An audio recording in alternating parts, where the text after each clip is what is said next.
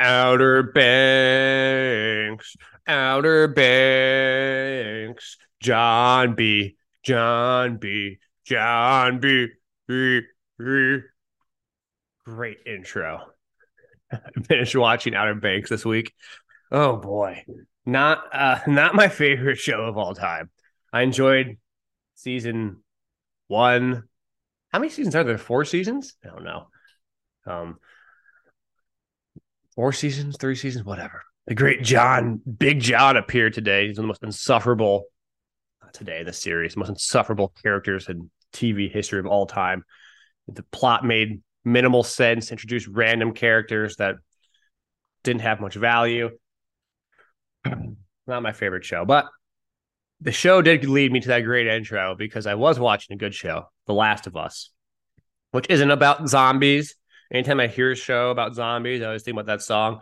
In my head, zombie, zombie, famous song. Not sure who it's written by, which is probably a shame on me. I probably do know, but I don't know the top of my head. And that's a good show. The Last of Us, quarter step zombie kind of deal. Apocalypse, very good. Outer Banks, not very good. John B was supposed to be this exciting John B's dad, this treasure hunting, wielding and dealing dad. He ended up just kind of being a deadbeat dad who at times seemed incompetent. He's kind of like an alternative version of Hagrid to an extent. They always shot him in these angles where he looked like he was 85 feet tall and disheveled. I just don't understand the point of it. So I give it a 2.5 out of 10 stars on that review of that TV series. Won't be watching that again. The Last of Us, amazing show. Right now, it's operating in the upper eights, close to nine. I'm a little, I don't know how to put it. A little vulnerable with TV shows because Game of Thrones decided to do what Game of Thrones did to us. And ever since then, I just haven't opened up as much to TV shows. I'm not willing to put them in the nine right away. I got to see them through. I did love Game of Thrones, and I guess love lost is better than not loving at all. It just didn't sit well with me. I did enjoy Peaky Blinders, by the way. That's a very good TV show. I'm like late to the party on that. Someone told me, and this helped a lot too, is watch that TV show with subtitles. It was a great idea. It really was. Made watching it so much easier. The thick accents can be hard to follow at times, especially when they change tones, or not tones, but volume. It was made life way easier. So, oh well. I got my cup of coffee with me today. I did a presentation, a conference talk in Brazil in Curitiba, and I bought this mug there. By every time I think of Curitiba, when we did our initial video that we were coming, I called it Churrabita, and no one decided to correct me. And they thought it was the funniest thing ever because they said, now I'm excited to come to Churrabita. Sound like an idiot. And they thought it was hilarious, so they kept it. So when I was there, everyone's like, Churrabita. Sure, it's Curitiba, which I'm not sure how I was supposed to know that without any help. I'm not a linguistics major. Swing and a miss on my part. But point is, I'm drinking my coffee, as you can hear, out of this cup I got from there, the famous art museum, the Eye or something like that. And I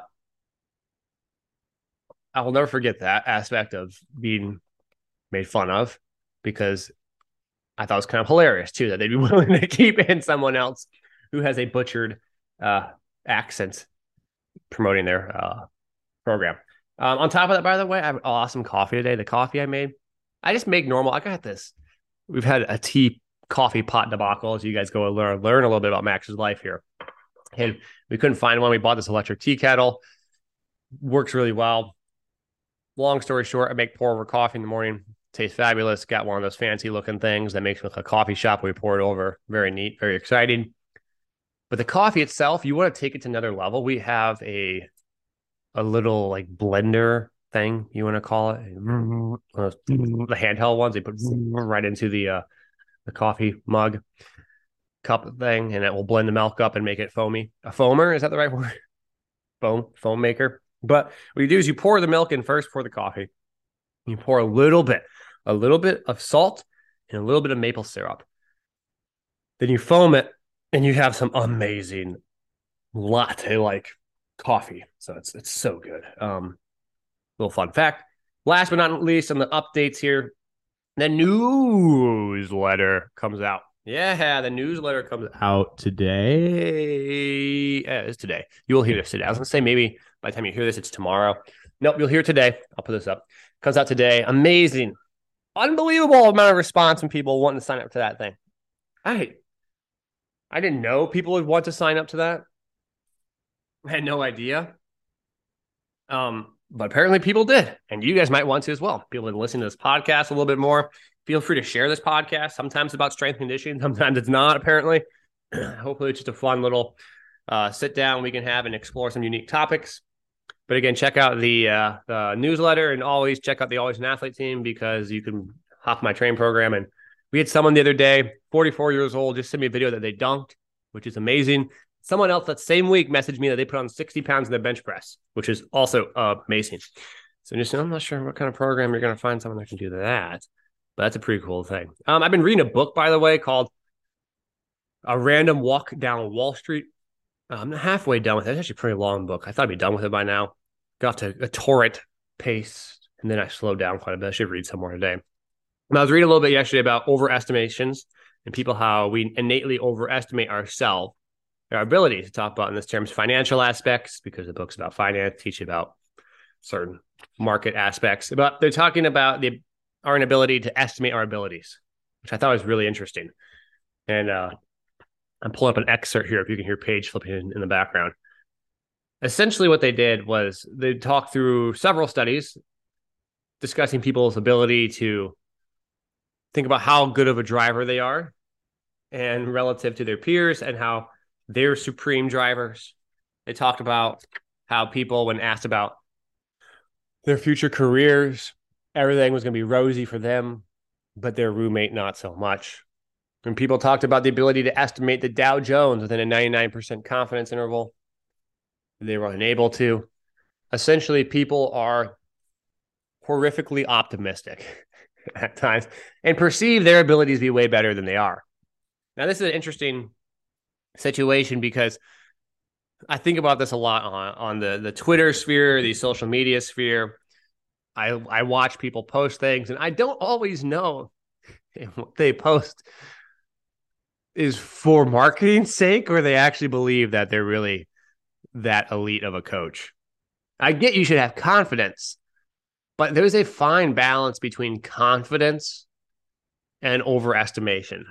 And you never really want to overestimate your abilities. Sometimes you might put yourself in situations where you're going to test your abilities, and you may overestimate them because, you're off by a couple percentage points. I was close, but you don't want to have to go into something where you're just not even close. So what I mean by that is, imagine, I like ancient Egypt. Imagine you are someone who's an ancient Egyptian. You show up for the first time ever, and this is exactly how the pyramids were made. This is exactly these corridors. This is exactly how X, Y, and Z operated. And you become steadfast in your opinion. And then, lo and behold, there's some discoveries that take place that showcase that you were wrong. Now you're in a situation. You either have to admit initially you were wrong, and all of your buildup off of that wrongness was built on a faulty support system, or you can just be extremely dogmatic and proclaim the other person's an idiot. Now, this typically happens because someone digs themselves in a rut of falsehoods, overestimate and confidence in their abilities. If you are, how do I put this politely? I don't want to say, if you are able to estimate yourself, but you have confidence to try new things, but at the same time, always appreciative that you might be wrong, knowing I think I'm 70% right, it gives you the realm to expand.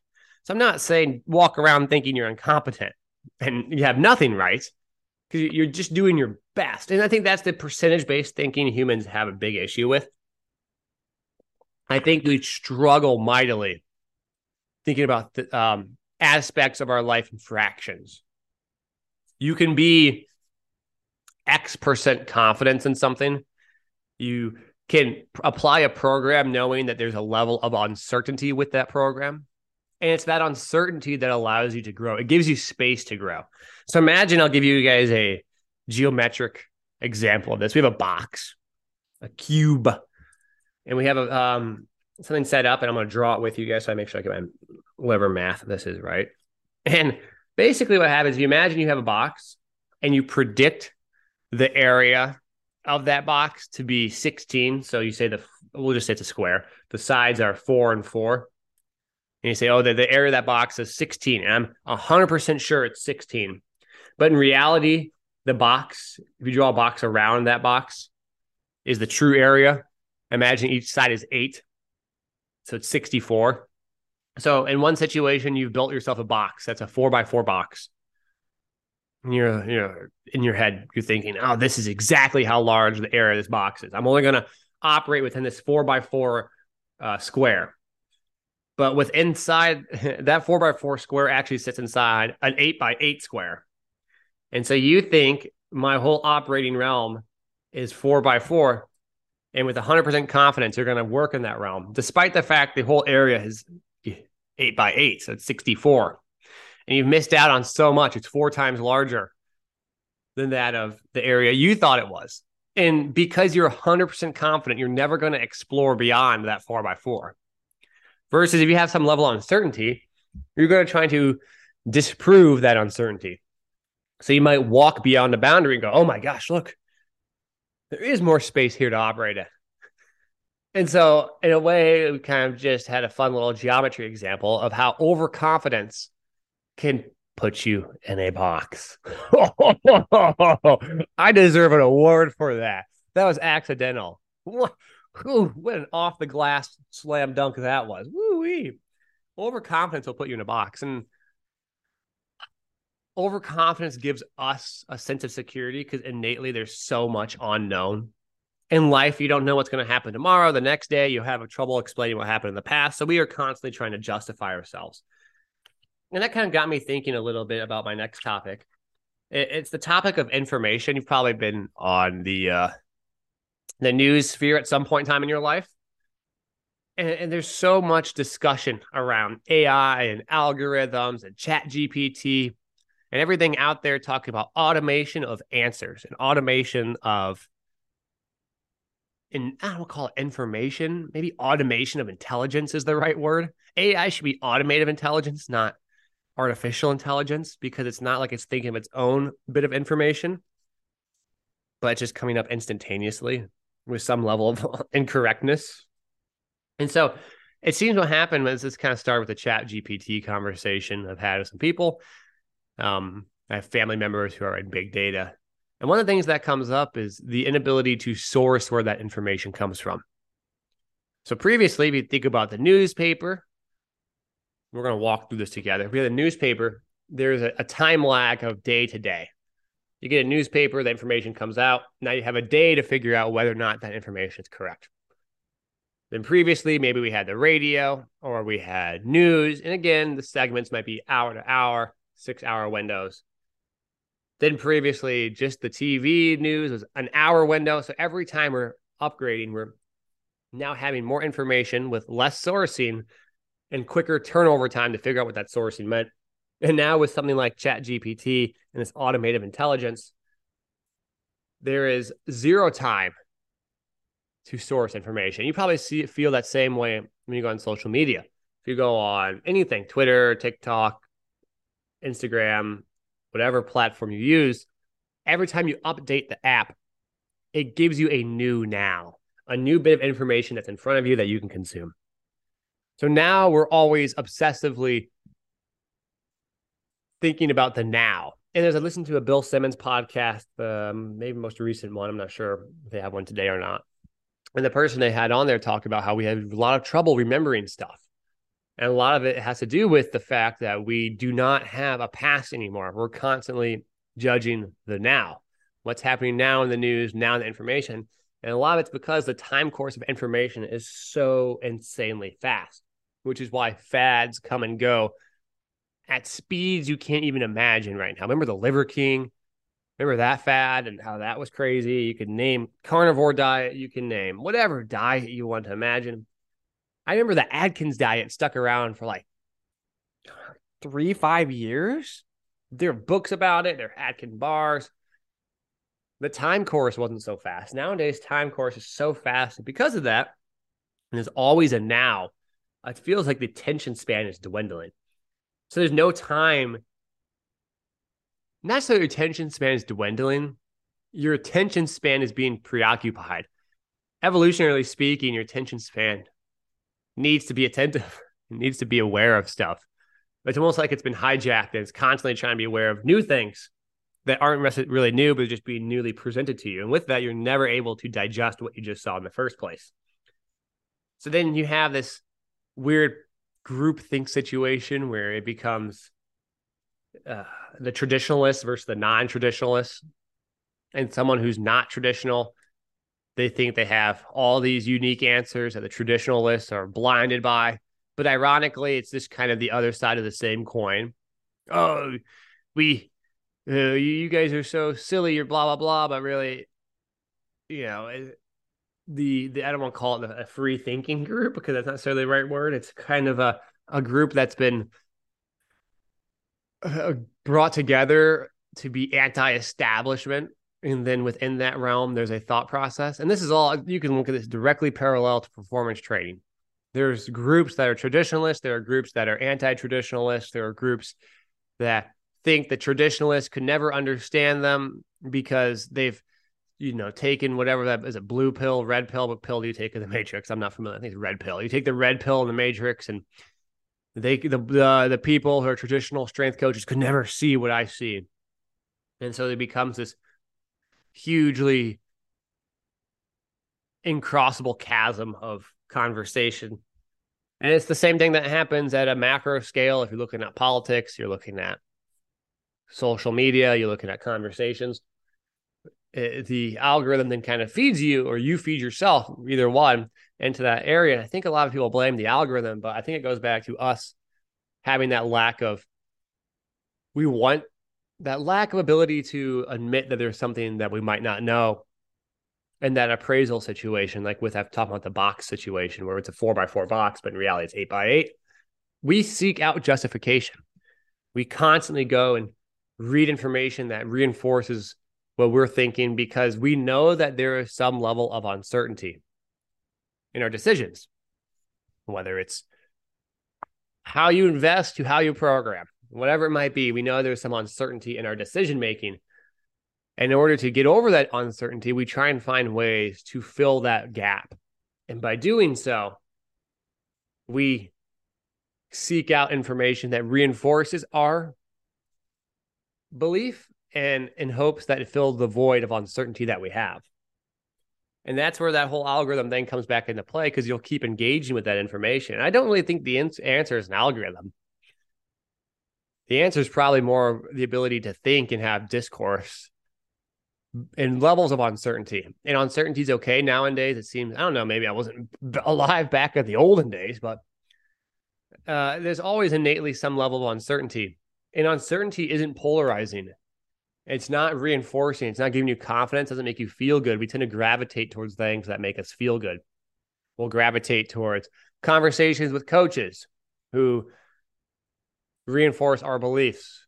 We'll gravitate towards people who like the same sports that we do. We gravitate towards people who have the same interests, but we often don't venture into areas then once we have gone into that one area of interest that contradict our area of interest.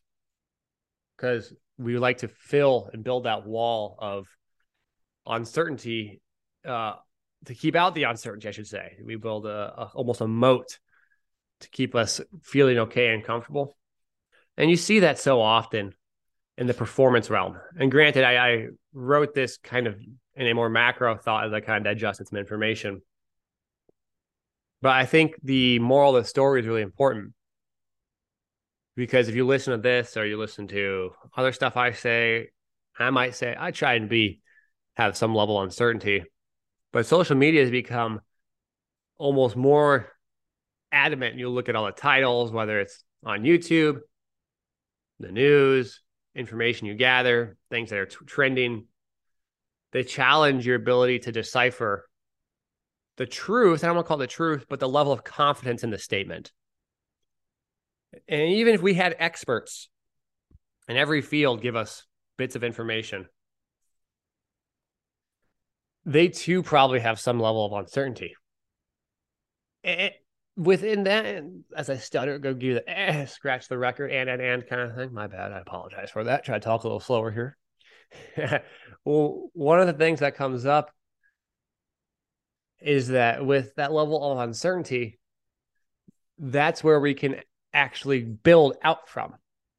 If you have some level of uncertainty, you can grow in that area and you can expose yourself to new aspects in that area that you wouldn't otherwise. And that area might help maybe reinforce certain area that you had before or tear certain things down in the past. But it will give you at least some guidance to begin to search for information. So I make a newsletter to share some stuff. As I do it, I have uncertainty whether people are going to sign up, whether people like it, whether people are going to engage with it. I make a podcast where I essentially talk in the middle of my kitchen in the morning and hope people engage with it, think about it. I want to be able to continue to provide fun stuff and unique stuff, but hopefully some different observations and conversation pieces beyond just the traditional strength conditioning realm. So we dove into a couple of topics here. I gave you guys a little bit of an Outer Banks spiel and some conversations of uncertainty. And if you guys enjoy these, feel free to reach out and let me know. I'll continue to do stuff like this and share some of my notes throughout the day. I'll try to keep them short and sweet. I don't want to go beyond 20 minutes. Well, this is already beyond 20 minutes, I think. I don't want to go beyond 30 minutes of a podcast because I want to keep it to a topic. I appreciate you guys listening as always, and maybe I'll get some guests on here in the future. I enjoy doing these, and I hope you guys enjoy listening too. So thanks.